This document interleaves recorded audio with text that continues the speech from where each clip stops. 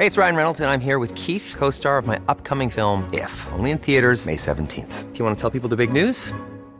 All right, I'll do it. Sign up now and you'll get unlimited for $15 a month and 6 months of Paramount Plus Essential Plan on us. MintMobile.com/switch. Upfront payment of $45 equivalent to $15 per month. Unlimited over 40 gigabytes per month. Face lower speeds. Videos at 480p. Active Mint customers by 531.24 get 6 months of Paramount Plus Essential Plan. Auto renews after 6 months. Offer ends May 31st, 2024. Separate Paramount Plus registration required. Terms and conditions apply if rated PG.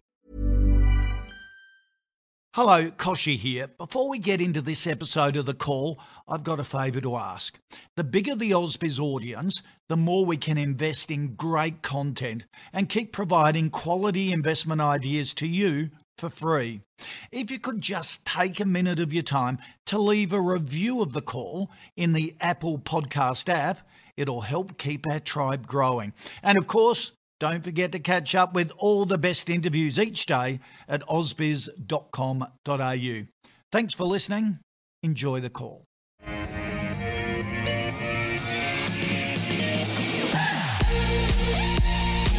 Hello and welcome from Barangaroo Studios. This is The Call. This is the program. We cover 10 companies in depth, all of which have been picked by you. And we've got 2 expert guests to take us all through it. It's Thursday, the 25th of February.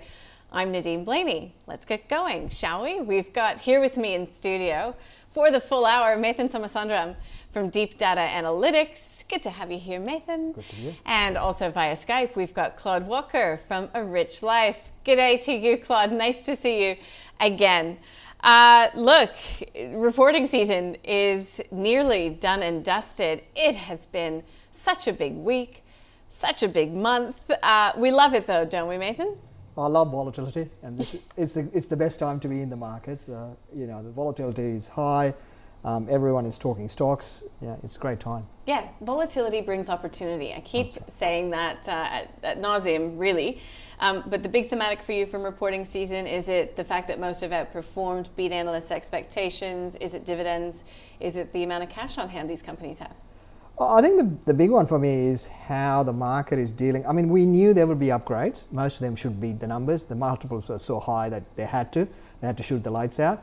But obviously the reflation has become a massive trade. So it's put another layer of expectations on top of it. So you don't have to just beat, you have to hit the numbers hard and beat it by a decent margin, or you get towed up like A2 today. Mm-hmm. So there is a definite risk in the market, but again, there are turnaround stories that are doing really well as well. So there's opportunities in the market. We might get to one in just a moment. Claude, I know it's still a pile of papers on your desk that you need to get through in terms of reporting season, but I know you've listened in to a lot of analyst calls. What's your sense of what's going on out there? I mean, the whole reflation trade is coming about because of the talk of inflation, which means that the economy should be recovering and companies should benefit. Yeah, well, that's right. It's been a volatile period, and I think there are 2 key things. One is the reflation trade that you've just mentioned.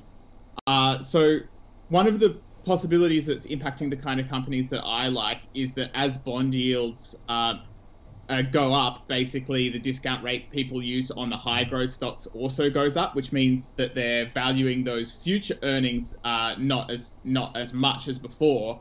So that can lead to some share price drops in the high growth stuff. But then the second idea is that might be affecting many of the same companies is that we're starting to see some really promising results from the vaccines. And as a result, we may actually start to see some of the unwind of the COVID winner trades. So sometimes you have a high growth tech stock that could be coming down in the current environment, even though it has good results. That it's not entirely clear to me whether that's just the reflation trade or whether that's also just like the unwinding of the COVID trade or even both. So that's what I'm sort of seeing out there. I've noticed some of the companies that should benefit from a reopening seem to have been doing better lately. Mm-hmm. Okay, well that I think takes us nicely to our stock of the day. I picked this one because you couldn't look past the share price reaction to its results yesterday. That's C-Link Travel. SLK is the ticker code. And today we've had a whole raft of brokers out upgrading the price target after its revenue climbed 330% to $570 million. First half statutory net profit after tax of $32 million, which was up 266% compared to a year ago. It's declared an interim dividend of 7 cents per share, which is higher than last year.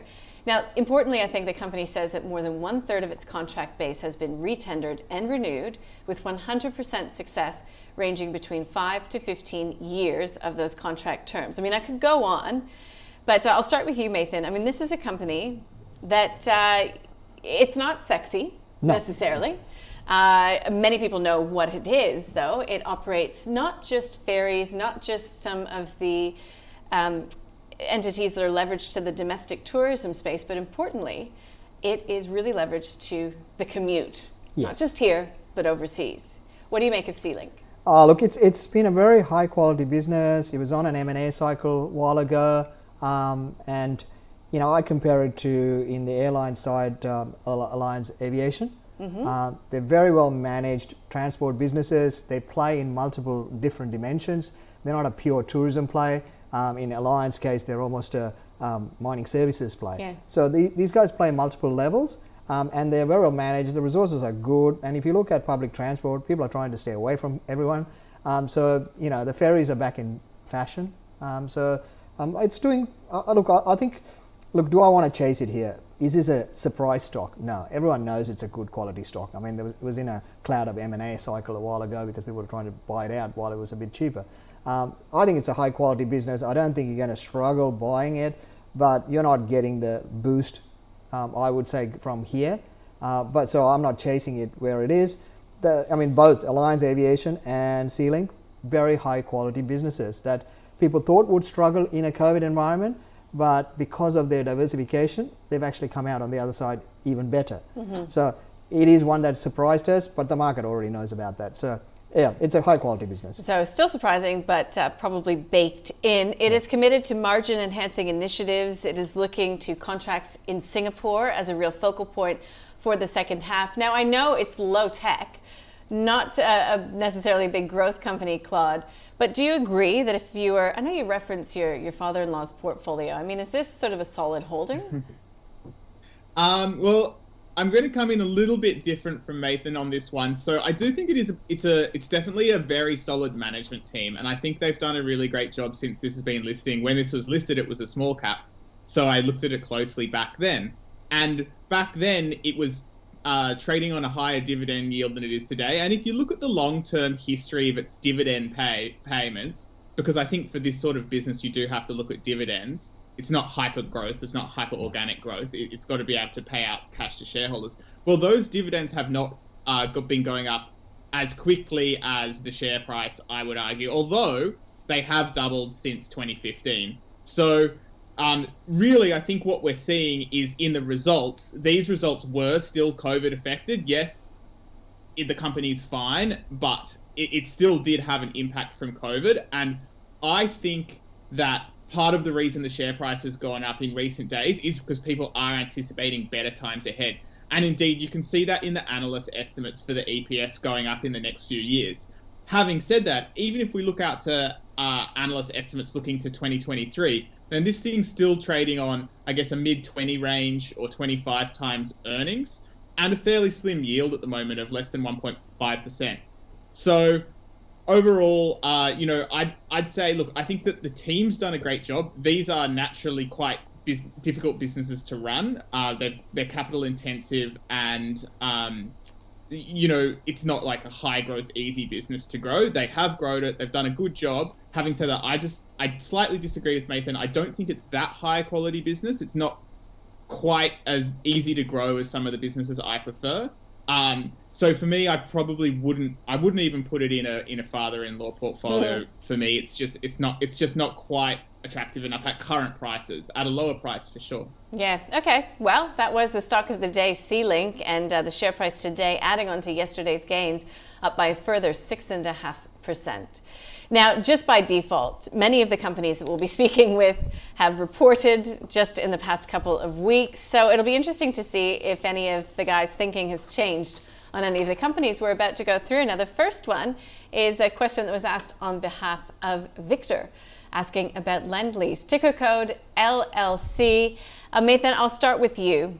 No FY21 guidance was provided, as was expected, although management does expect to see, conditions continue to recovery, gaining momentum to pre-COVID levels. Well, you would think so, right? Yeah, you would. But this is an interesting sector. Everyone knows the only thematic that every government has is talk about infrastructure and more building and more construction. But in Australia, the two big boys are Lend-Lease and CIMIC.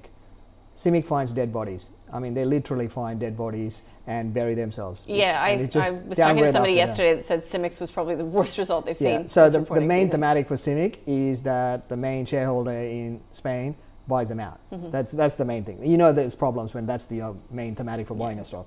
Lend-Lease is better on a relative basis, but it's a tough industry. The cost blowouts are always there. Macro issues are there. There's property bubbles everywhere, asset bubbles. Property is the obvious one for all economies. It's a big problem. Everyone's pumped it up to keep the economy going. So going forward, is this going to have a better issues? Look, it's had multiple downgrades. It's choppy. Look, I think Lend-Lease by default becomes a better choice out of the two, but I don't think that makes it a better buy. That's not a ringing endorsement at all. It's not. I just don't like both the stocks here. People are also looking for the value trade, as Claude was talking about. When bond yields go up, it's growth to value rotation. We turned on that middle of last year. The market's obviously now on it, and every stock is being considered in that way. So it does look relatively cheap, but it's had so many downgrades, it's actually not that cheap. So in that context, I think these are the ones where you want to wait for things to improve, and you want to see some upgrades to come through before you jump in, because they always have these mini downgrades and then they have a massive downgrade and there's massive write-offs. So again, this is a market where you've got to be very selective, and this is not the quality that you want to be selecting from. Okay, so one note that I read, Claude, in terms of Lend-Lease came from Credit Suisse, actually, saying that the company is well leveraged to urbanization globally. So that's talking about a megatrend in terms of Lend-Lease. Do you believe it when they're not yet capitalizing on, a very near-term trend, which of course is infrastructure spend in building? Yeah, so I mean, I think that's a good starting point to show why I might be interested in the stock. And indeed, I did tune into the call just so I was refamiliarizing myself with the business for this show. But I think one of the things that came out of that is they can't really capitalize on short-term changes in the zeitgeist, such as what you were talking about, very easily, because these projects take so many years to plan. So yes, it makes sense for them to chase that urbanization megatrend, but that was a decision effectively that, it takes years of planning for their strategy to make sense. So they have to start projects now and start planning for projects now to get the cash flow from them in years hence. So as a result of that, it's very, very hard for a business like this to pivot when the facts start changing. And look, I think Nathan just summed it up perfectly with what he said about this company. I agree completely. I would add to that whereas if you'd asked me 1 year ago today if I liked the urbanization theme, the exact question you asked today, I probably would have been at least quite positive on that tailwind. Now I wonder if there's at least going to be a slowdown of the hectic urbanization. I think that the relative, and you can see this in prices, right? So prices for apartments and city kind of dwellings have not performed as well as regional Australia, for example. The beach house, the country house, they are going up a lot more than little apartments at the moment. So, bad luck for Lend-Lease there. It doesn't look great to me, and I would avoid it for a number of reasons. Okay, so that brings us to the next company on our list, Perenti Global. PRN is the ticker code. Mike, if you're listening or watching, this one is for you. Also reported this week, it was a disappointing result, at least in terms of market reaction. Claude, I'm curious about this one because we're talking about a commodity super cycle. We're talking about a shift into cyclicals, economic growth, all of these narratives. Is Perenti Global capitalizing? Are they in a position to do so from here? Well, this one's a little bit out of my my area of expertise, but one of the reasons I'd say that they're probably not getting a great market reaction and not doing too well is because they had a $62 million impairment in these results. So that's $50 million on plant, property, equipment, and $10 million on inventory. And this has to do with their operations in Mali and I think also Burkina Faso. So yes, you may have guessed here, this is an African operator. This does mining operations in Africa.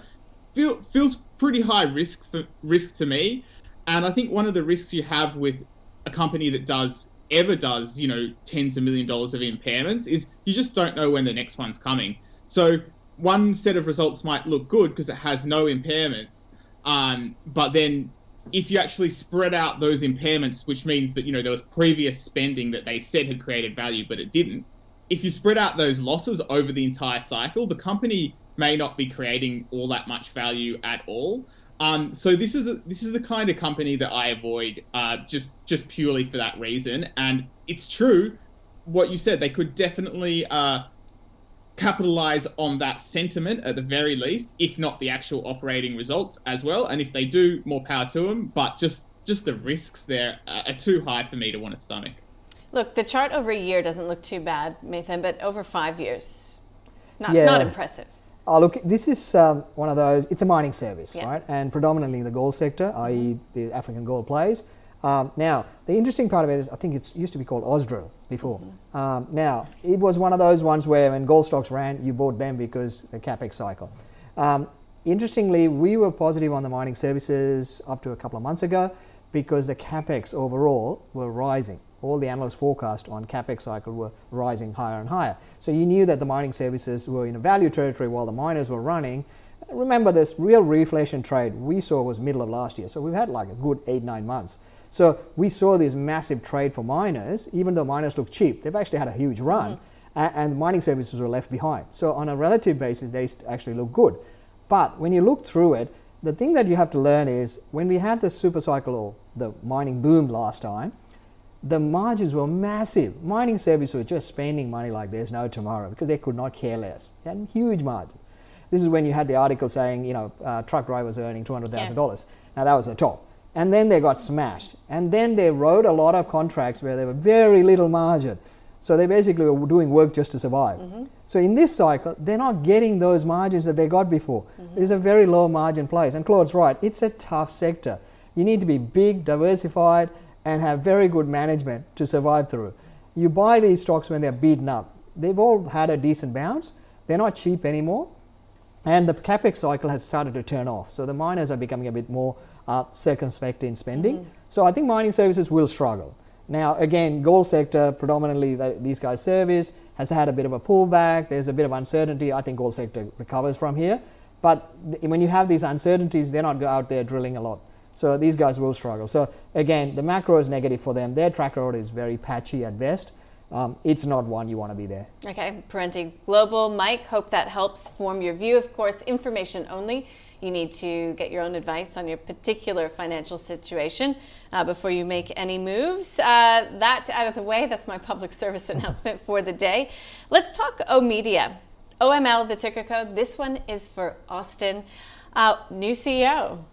Brendan Cook, who ran the business for 30 years, stepped down at the beginning of 2021. Kathy O'Connor is now leading the charge. I spoke with her earlier this week. If you'd like to listen in, that interview's up on our website. Look, her focus is improving the business. Yes, digitization, she said. Yes, data. But also working in the sector as this ad market really recovers. I mean, is this a classic sort of recovery story, maybe? Yeah. I mean, I'm a big fan. This is one of our picks. We were in it into the result. We were comfortable in it for that. It's a unique stock. We had a few, and then they went through consolidation. Yep. So there's only one listed outdoor media stock, OML. Now, look, I think this has a lot of upside. People underestimate the value of their infrastructure. It's hard to get those spots and get those things built. Now, they have that. The beauty of what has happened is in the old days, you used to have these plaster boards and you get one ad there and that's it. Now they got TV screens. They can run timeshare and a lot of things. So the ability to monetize this by time sharing is massive. I actually think at some point, one of the big media companies or the tech giants will take them out, because just imagine you're coming out of a cricket stadium or a football stadium. You can straight away, according to that time, advertise the nearest pub. You can go there for drinks, you can go here for food. You know, those kind of instant advertising advantage these guys have. They have the technology, they have the platform. It's almost impossible to replicate. So the asset value is very good. And you know, the basic transport, I mean, look, I drive early in the morning. Like today, for example, 5:30 in the morning, bumper to bumper, coming from the west, right? Coming into the city. So there's a lot more people coming into the city now. There's a lot more foot traffic 2-3 months ago. So this is going to benefit from the foot traffic. People are going to pay for the ads because now people are out there. So this is a turnaround story. It is a value. Result was pretty solid. There's a decent short in it that got squashed. I expect this to recover from here. I think it's a unique media stock. They've done great in cost management. So you should be backing this for the turnaround. If you look at it relative to Channel 9, 7 West, this looks very cheap. So it's a buy at these levels now? Yeah. I think the two media stocks I like that's been laggards are O Media and Southern Cross reported today. Yeah. Both of them massive cost out. Their unique model, Southern Cross is predominantly radio. This is predominantly, well, it's only outdoor media. So they're unique media stocks. So the media sector is recovering, value, growth is coming back, numbers are turning around, analysts will upgrade, and market is just beginning to look at it. Okay, and one thing I'll add to that, Claude, in my conversation with Kathy O'Connor, she said, look, you know, a lot is made about the lack of airport, you know, billboards, but that is a very small portion of what Media does. They're very regional, suburban. You know, a lot of it is focused on road and retail and street. And look, it's come back. It's looking pretty good. It's definitely looking better than it was looking in March. I think that if we could have the 5-year chart up, that gives us a better picture of the quality of this kind of business. It shows how after 5 years, it's destroyed value for shareholders. So if you're a long-term shareholder in this company, you're worse off. You've been hurt by the investment. And if you just Google my name and O Media, you can see me outlining the short case for this in March 2019, I think. And the reason that I look at this more as a short now, I'm not saying it's a short now, absolutely not, and I have no position. But the reason that I'm saying that it's a short is because what this is yes, you've got the bull thesis, which was the old bull thesis that Nathan's just outlined, which says, you know, they can digitize these assets and get more revenue. And that's true. But the way that they were running the company is to take on more and more and more and more debt. Now, what debt is risk. When times are good, that will drive your profits up. When times are bad, as what occurred during you know, the COVID situation hitting us, that will hurt you badly. And what's happened to this company is they've been taking on too much risk, and that's why I said, you can listen to the Three Wise Monkeys podcast where I said it. You know, this is just a great hedge, because if something goes wrong in the economy, it is going to be in a world of pain. And it was. The share price halved, and then it raised capital just about the bottom in March. So that tells you all you need to know about the quality of this business long term. Okay, so it needs to take on debt to grow, and that's what they're going to do again now. So I'm not really, in terms of a short-term, medium-term trade, I would not necessarily disagree with Nathan at all, because what they're doing now is they're going to go through the re-leveraging cycle. They're going to do it all again. They're going to take on more debt to grow, to do that. And then, in my opinion, the next time there's some big problem in the economy, you'll see them hit down again. So I have no position in it at the moment, but I wouldn't even call it a long-term hold, but without wanting to disagree with the short-term trade, which may be there. By the way, none of that is against any of the management team now. It's just the nature of some businesses. To get those returns, you're inclined to leverage up, and then that's what happens. Ready to reply, Nathan? Oh, no, I don't disagree. It's a cyclical recovery story. That's what cyclical recovery is. You leverage up in an upcycle as the economy opens up, and it was overpriced. I have no problems with that. Media sector was overpriced. You know, we were negative on the whole media sector and the retail sector into the crash. And mind you, the pandemic crash is a side issue, because the economy was always going to crash. It was just brought forward by the pandemic. So these were due for a bashing. They've had the bashing, and then they fix them. They raise money and fix them up. That is what cyclical stocks will do. So I don't have an issue with it, and I think Claude is exactly right. The cycle, I don't know when the economic cycle is. I know that it's bottomed because the government's thrown so much cash at it.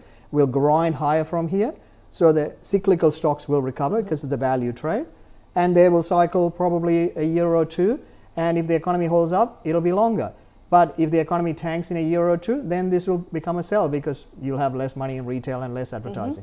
But at this point in time, when you look through the data, it's got a pretty good run for the next 6 to 12 months. And from where it is compared to every other stock in that sector, this looks good. Okay, well, you put the time frame on it because I know that people were hovering over their keyboards to write into me to say, clarify, get the timeline. Okay, that is U-Media, and that was for Austin. O-Media, I always say it wrong. Elmo. If they just simplified that name anyhow, I'll leave that there. Elmo Software, ELO is the ticker code. Jeremy has written in about this. It is cloud, HR, payroll, software.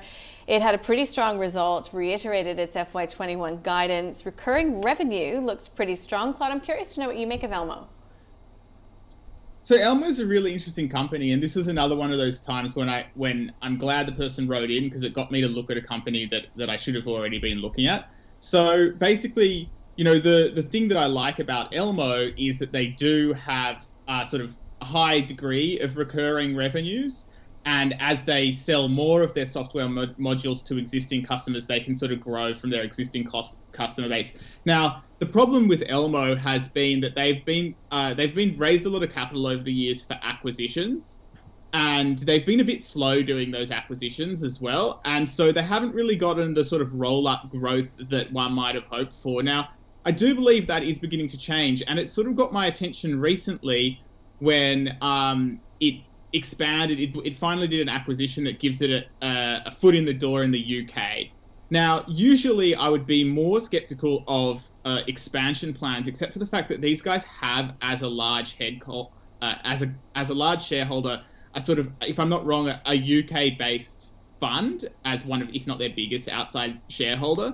So I suspect that they're sort of well placed to strategically buy into that market, and that they may well have done a good job. Now, it's down on results, and there has been some challenges with COVID, but nothing too bad. I think there's some risk around the bedding down the recent acquisitions in Great Britain. However, it's actually looking pretty good to me. The bottom end of guidance is like 10% half-on-half revenue growth. So that looks interesting. And yeah, it's basically one to watch. I don't own shares in this one, but around this $5 level, I have to say it's quite top of my watch list. Ooh, top of watch list. Good. Claude referenced that guidance range between 10 and 19%. Morgan Stanley says that's a pretty wide guidance range. Yeah. It's a high growth stock, your classic high growth tech stock. It's a market darling in the small cap space for a few people. The other one that people talk about like for like is people infrastructure, PPE. Similar kind of Claude's right. It basically, it's an acquisition model. You're buying growth through cycle and you got to execute. Now, dreams are cheap when cost of debt is falling and falling to nothing. Now, we were probably 6 months ago, everyone's talking about US going into negative yields. Now we're talking about inflation, reflation, which when people are talking about deflation, I laughed because the macro didn't actually match that. But now we're talking about rising interest rates. So all of the roll-up stories will struggle in that environment, because the whole concept is you got a high multiple, you buy something at a lower multiple, you bring it up to your multiple, that's your upgrade, that's your value add. If you can justify your multiple and keep buying things at a lower multiple and adding to your machine. Now, doing that globally, as Claude said, is always tough, but obviously, market likes this area. HR has been an interesting one because historically it's not an exciting, sexy area, but you put a SaaS model and talk tech and suddenly everything is exciting. So these two stocks have done well, bounced back. It's not cheap, so there's an execution risk. And obviously any kind of time delays, the market panics. Market is very short-term oriented and very finicky. So if you have any kind of issues, they'll jump out first. So again, Claude's right. It's been beaten up on the result, and it should be, because it was paying, it's on a high multiple growth stock. If you don't hit massive numbers, you're going to struggle. It is interesting, but for me on a macro basis, I'm not touching a single tech stock till the macro turns around. For the macro, for the growth value is against them. So even like the two best growth stocks in the tech space for me are Altium and Appen. They're on multi-downgrade cycle and they're getting slaughtered. So in that context, I'm looking at even the best of the best are struggling. These guys are not that quality global business models. So I think there's real risk in tech stocks. I don't doubt that, especially coming out of US. I think flow on sentiment will be tough. So again, I think it looks interesting, it looks cheap, but I'm not touching it yet. Okay. Gautam, producer, let's skip to Appen then, because it is also on the list. We may as well do that now. Nathan has brought it up. Appen, his APX, Brian has written in to find out all about it. Claude, I'm curious to know if you've got any response to what Nathan has just talked about in terms of growth names in this environment, but also Appen. Okay, cool. Well, so starting with, I guess, the growth names thing, because that's something that I think about a lot, is, you know, I think that he's probably right. I hope he's wrong, because there's no real way for me to, like, back out of my growth investing strategy. You know, I can't go and just sell my whole portfolio just because the zeitgeist, the cycle has turned against the kind of companies I invest in. So I basically agree, and I'm prepared for a bit of a hit to the tech names, to the growth names. Of course, the one out that I potentially have is that I'm not in Altium and Appen, and I agree that they're on downgrade cycles, but I feel like they're probably some of the ones that are Altium maybe is due it, but Appen has certainly taken a big hit from its highs. And then of course moving on to Appen, look, there you go. So Appen, I sort of agree, or used to agree, that it was quite a high quality tech name. Now that was actually on my list of, I think I called it fluffy dog stocks to buy in a pandemic, because I had so much confidence in its business model. And I bought that in March, and then I sold it on the way up, or April, and I sold it on the way up. And for a long time, I felt like I was wrong, because as you can see, it topped off above $40 there. But that seemed to be when the sort of downgrade cycle started. Now, if we think about what the Appen business model is, it's basically providing data tagging services to the big tech giants, so Google, Facebook, Microsoft, that sort of thing.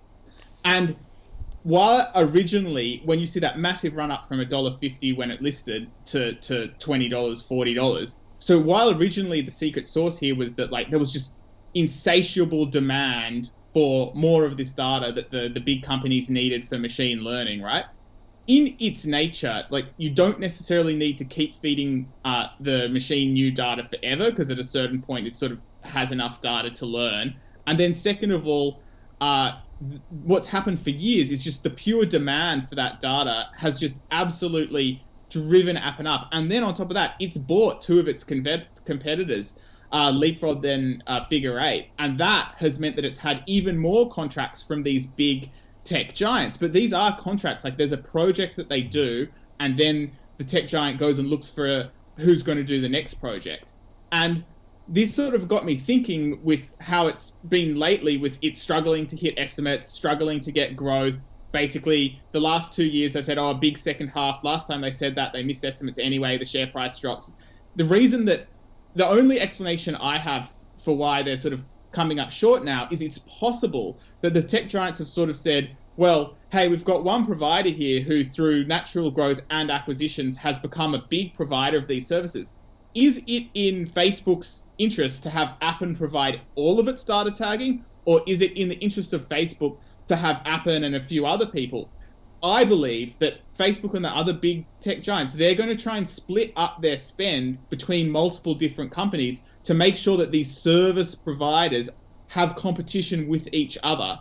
So maybe what we're seeing is that while Appen has successfully acquired a whole bunch of work and also grown organically, maybe now the tech giants, maybe it's like out of favor a little bit, and it's going to find it harder to grow. If that's the case, then it's still probably overvalued today. Now, I'm not saying that is the case, but that's what has me on the sidelines. Yeah, and Nathan, I mean, we've been talking about the potential for competition coming in terms of Appen for quite some time. So is that coming to fruition, or are we on the cusp of that? We could be. I mean, Claude's right on the risk. I completely agree. I mean, we were in it. Funnily enough, we sold it in July, both Altium and Appen, because on the multiples, it went, I mean, we do relative valuation against the market, against itself through time, and all our metrics went, now we're going stupid. Yeah. And so we got out of both.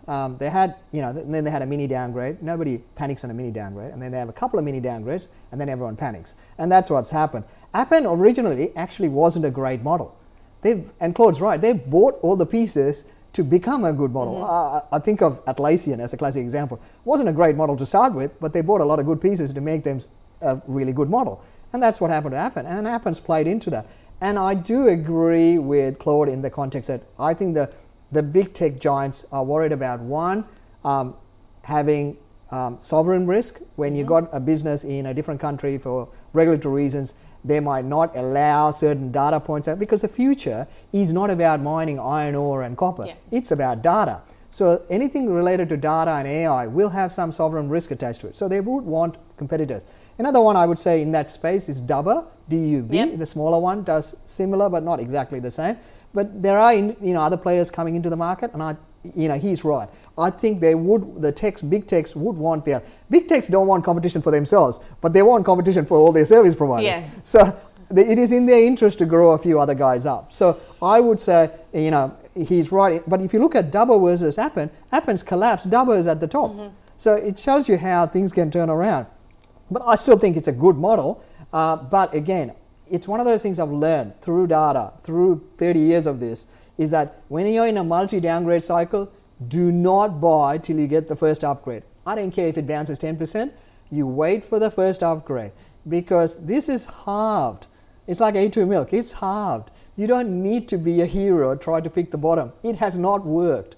And even yesterday I had friends, clients and friends emailing me asking about A2 milk, and I said, no. You are in a cycle where things are going wrong. You wait for the first one to turn around before you jump in.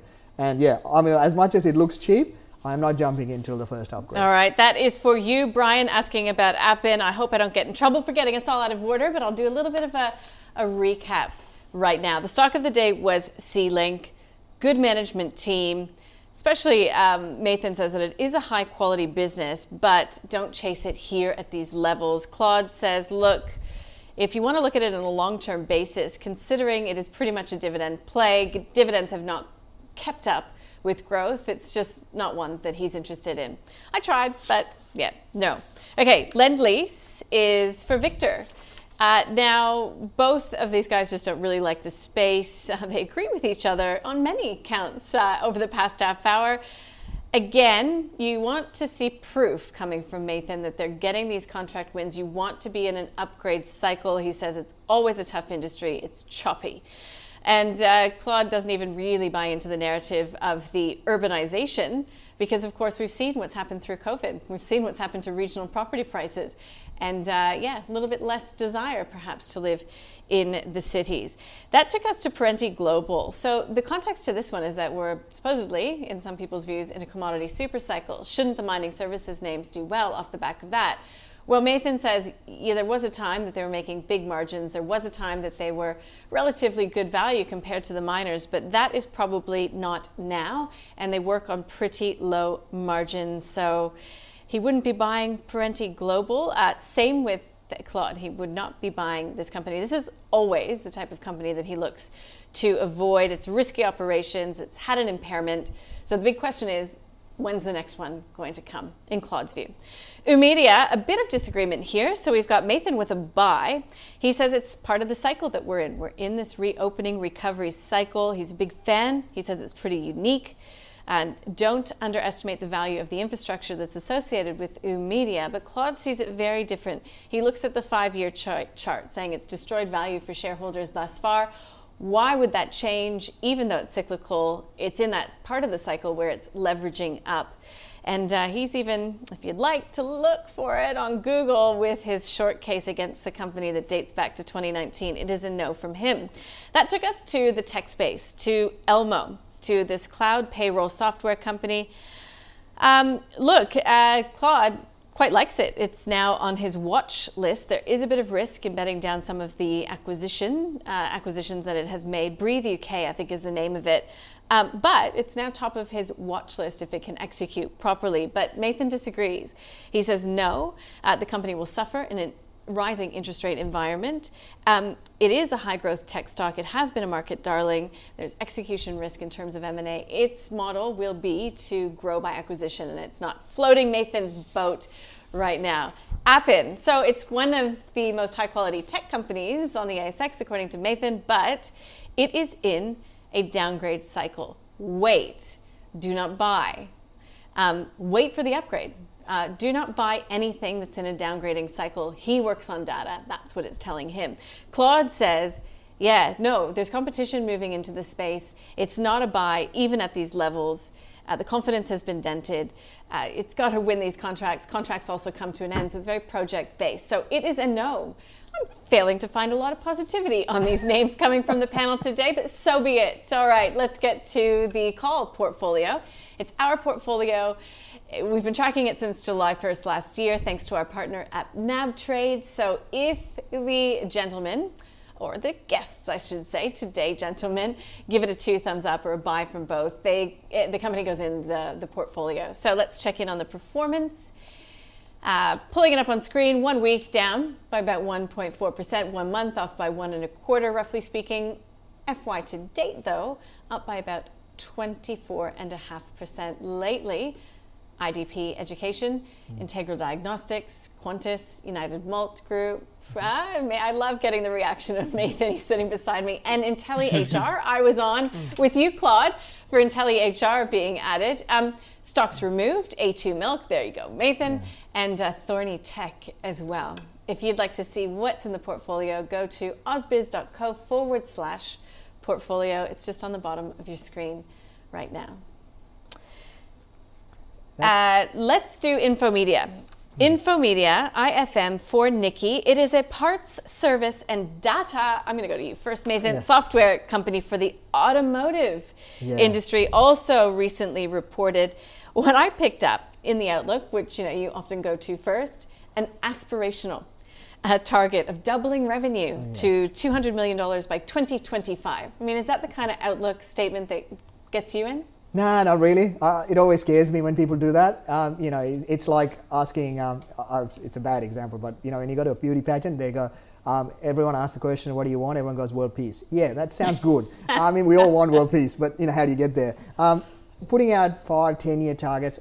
The one business where I really love is Flight Centre CEO. He always talked, even from day one, always talked what's 5 years out. But he had a plan and how to get there. Aspirational targets are good. If you don't have a plan, it doesn't work. Infomedia is an interesting one. I've followed it for a number of years.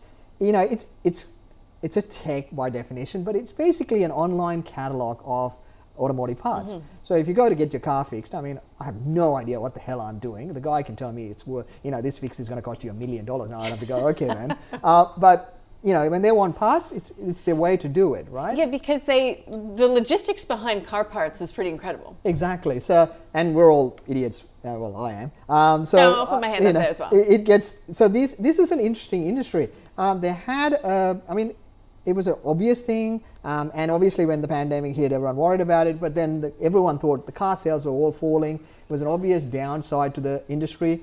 But then, everyone forgot that, nobody wants to get on public transport, so everyone drives, so that everything related to car industry is done well. Yeah, well, and also, if you've lost your job, you're not going to be buying a new car, you're going to be fixing your old one. Exactly, right? And used car sales have gone through the roof. You're paying a premium for it now. So, again, that all works well for them, but hasn't done much in the last 2-3 years. The price has gone quite a bit. Now the question, of course, is it's about them they make big contracts.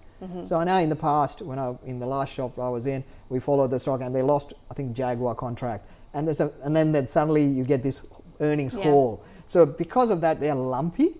So you've got to be careful of the risk in the model because the clients are big clients. They have huge earnings risk attached to them. So it can be very choppy. You want to buy this cheap.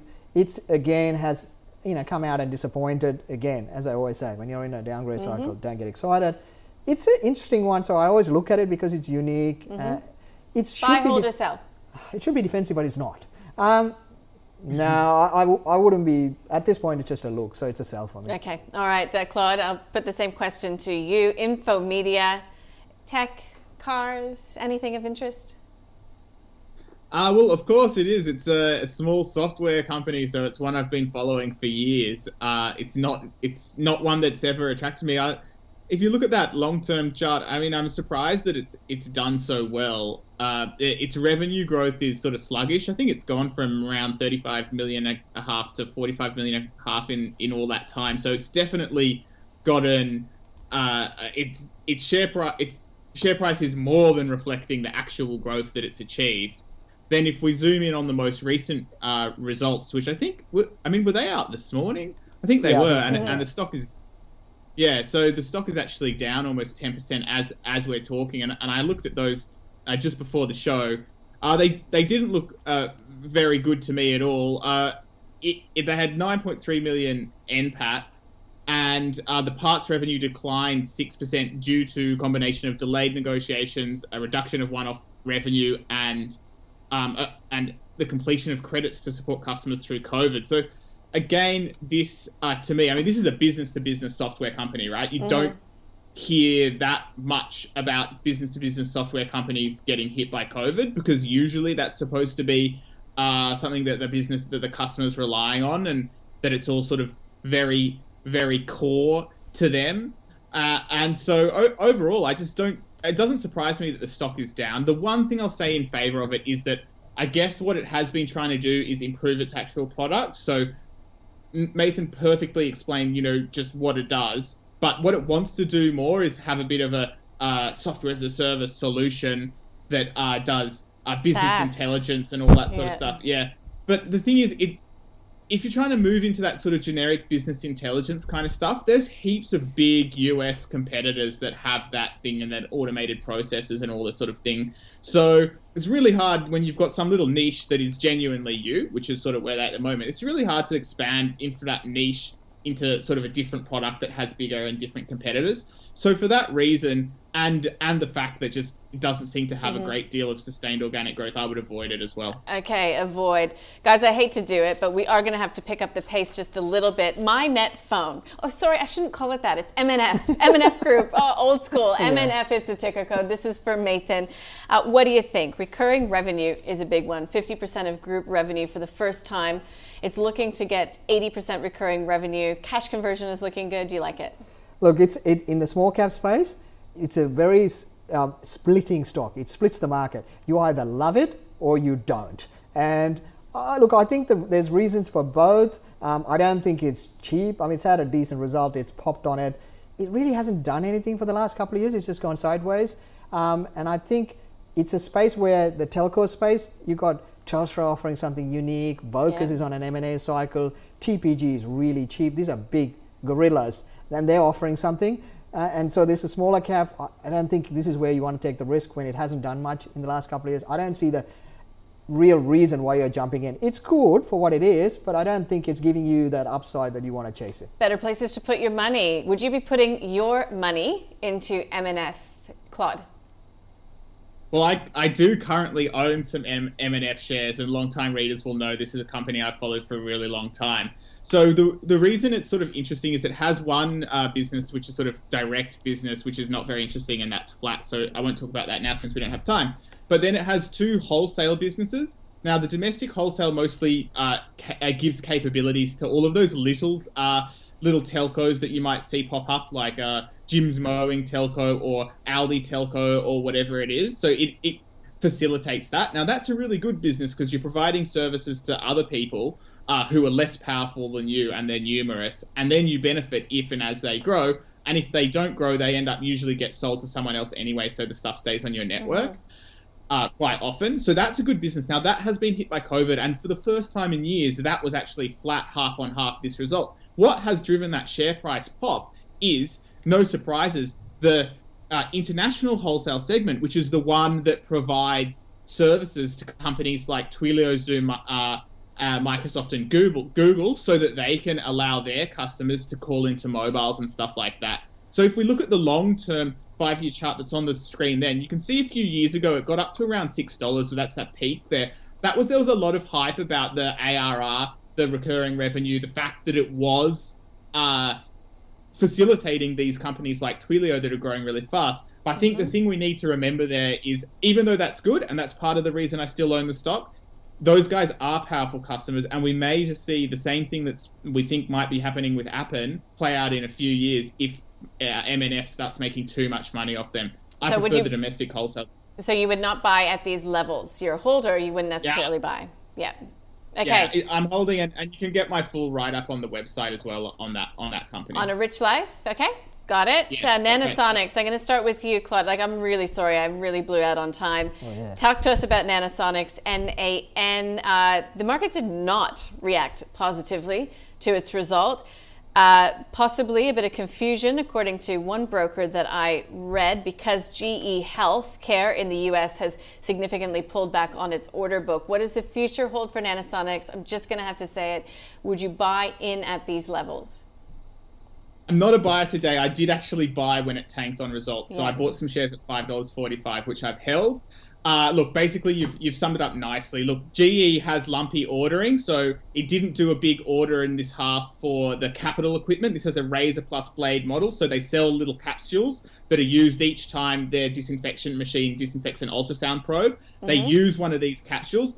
This half gives us a look at the resilience of the business just from this repeat revenue, right? Not only did it have weak capital sales because of the GE thing, which should come back in the next half, and they said it would already, but also they had less of these procedures due to the terrible pandemic in the US. So even then, somehow they managed to actually break even on a profit before tax level, despite a massive hit to revenue. So I think actually that just shows how apt this management team are. They're continuing to spend. Of course, at these valuations, so much relies on the success of their second product, which we don't know about yet, and that's due for release FY 2022. So still a bit of a risky one, not a no-brainer buy at these levels, but I couldn't help myself after results. Yeah, right. But just holding for now.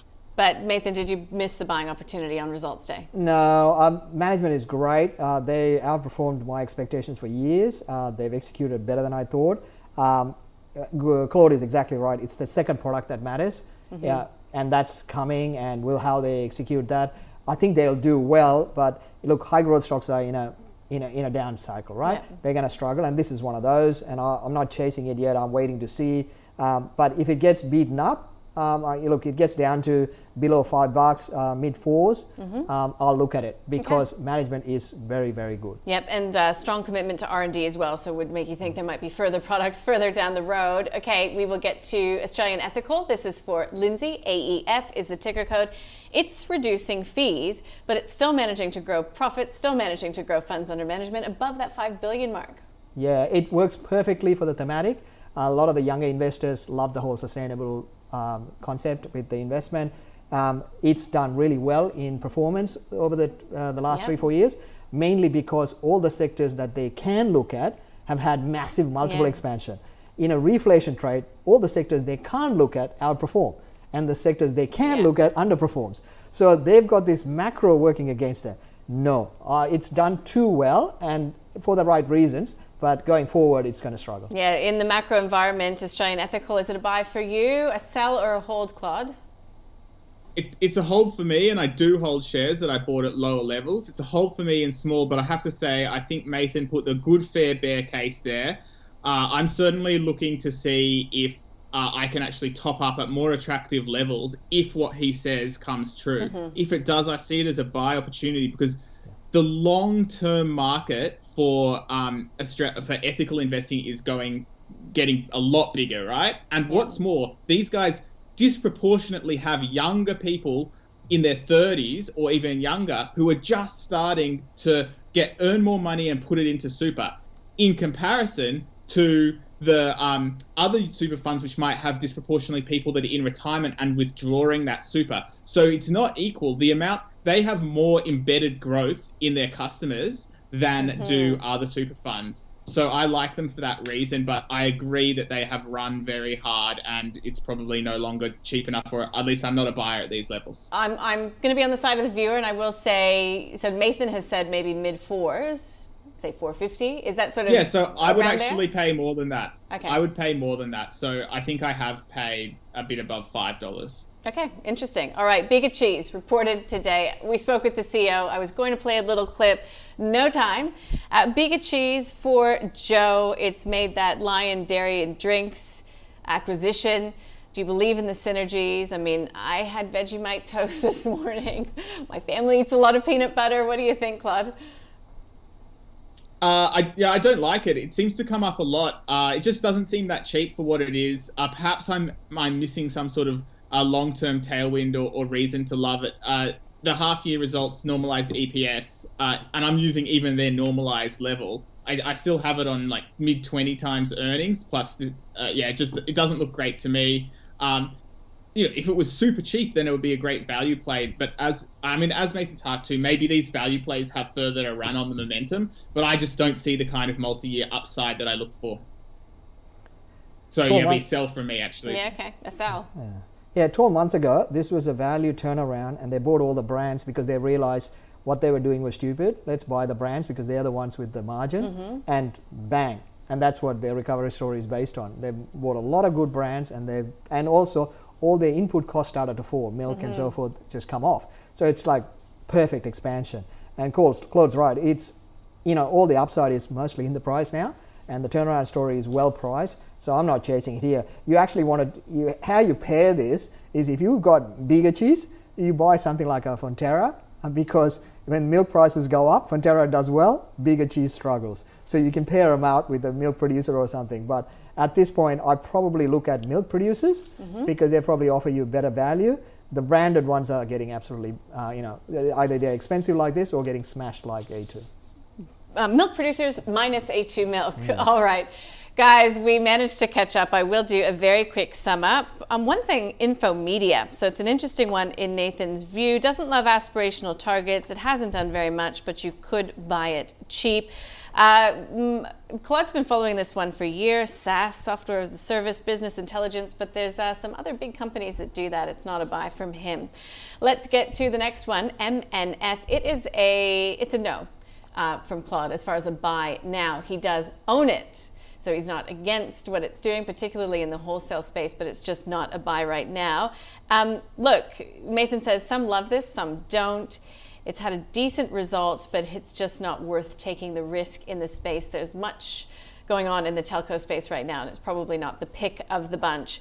Nanosonics, look, it was a result that did see the company fall, but perhaps the market wasn't getting the bigger, longer-term picture, which Nathan is a fan of. But it's just not a buy at these levels, and that's the same story for Claude. He topped up on that day that we saw the share price pull back significantly, but it's not a buy today. Lumpy orders, but really great management, a believer in the story of Nanosonics. For you, AJ. Australian Ethical Investment, it's a hold. For Claude, he owns it. He has topped up in the past. But if the macro story plays out as Nathan has laid it out, which, would suggest that we could see a bit of a pullback coming through from Australian Ethical, Claude says, wait, you can buy at lower levels, but it is not a buy from Nathan, even at lower levels. He thinks that people have done well, it's done well, but the macro environment is working against it for now. Bigger Cheese, it is a sell, in fact, if you've got it from Claude. It's just not a value play. It's not that cheap for what it is. It's expensive for what it is, really. Nathan says this is a 12 months ago story. You've missed the boat if you were interested in it. The turnaround came when it bought all the brands, and the brands are where the margins are, but that's done. We're done, pretty much. A huge thanks to Claude Walker from A Rich Life. Thank you so much for joining us. It's always a pleasure. You too, Nathan Somasundram from Deep Data Analytics. Thank you. Look, you should look for analysis coming from both these gents. In my view, always worth a read. I do daily. Okay. Listen, if you've got any companies you'd like us to cover, flick us an email. The call at ausbiz.com.au or tweet us at ausbiztv. That's it for me. Stay with us. We've got a great program coming right up. Back in a moment.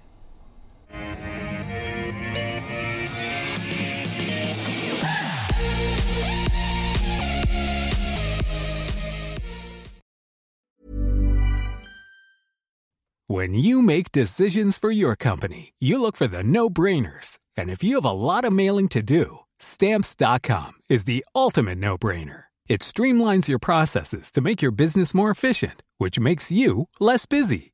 Mail checks, invoices, legal documents, and everything you need to keep your business running with Stamps.com. Seamlessly connect with every major marketplace and shopping cart. Schedule package pickups and see your cheapest and fastest shipping options from different carriers, with rates up to 89% off USPS and UPS rates. And with the Stamps.com mobile app, you can take care of mailing and shipping wherever you are. Make the same no-brainer decision as over 1 million other businesses with Stamps.com. Sign up with code PROGRAM for a 4-week trial, plus free postage and a free digital scale. No long-term commitments or contracts. That's Stamps.com.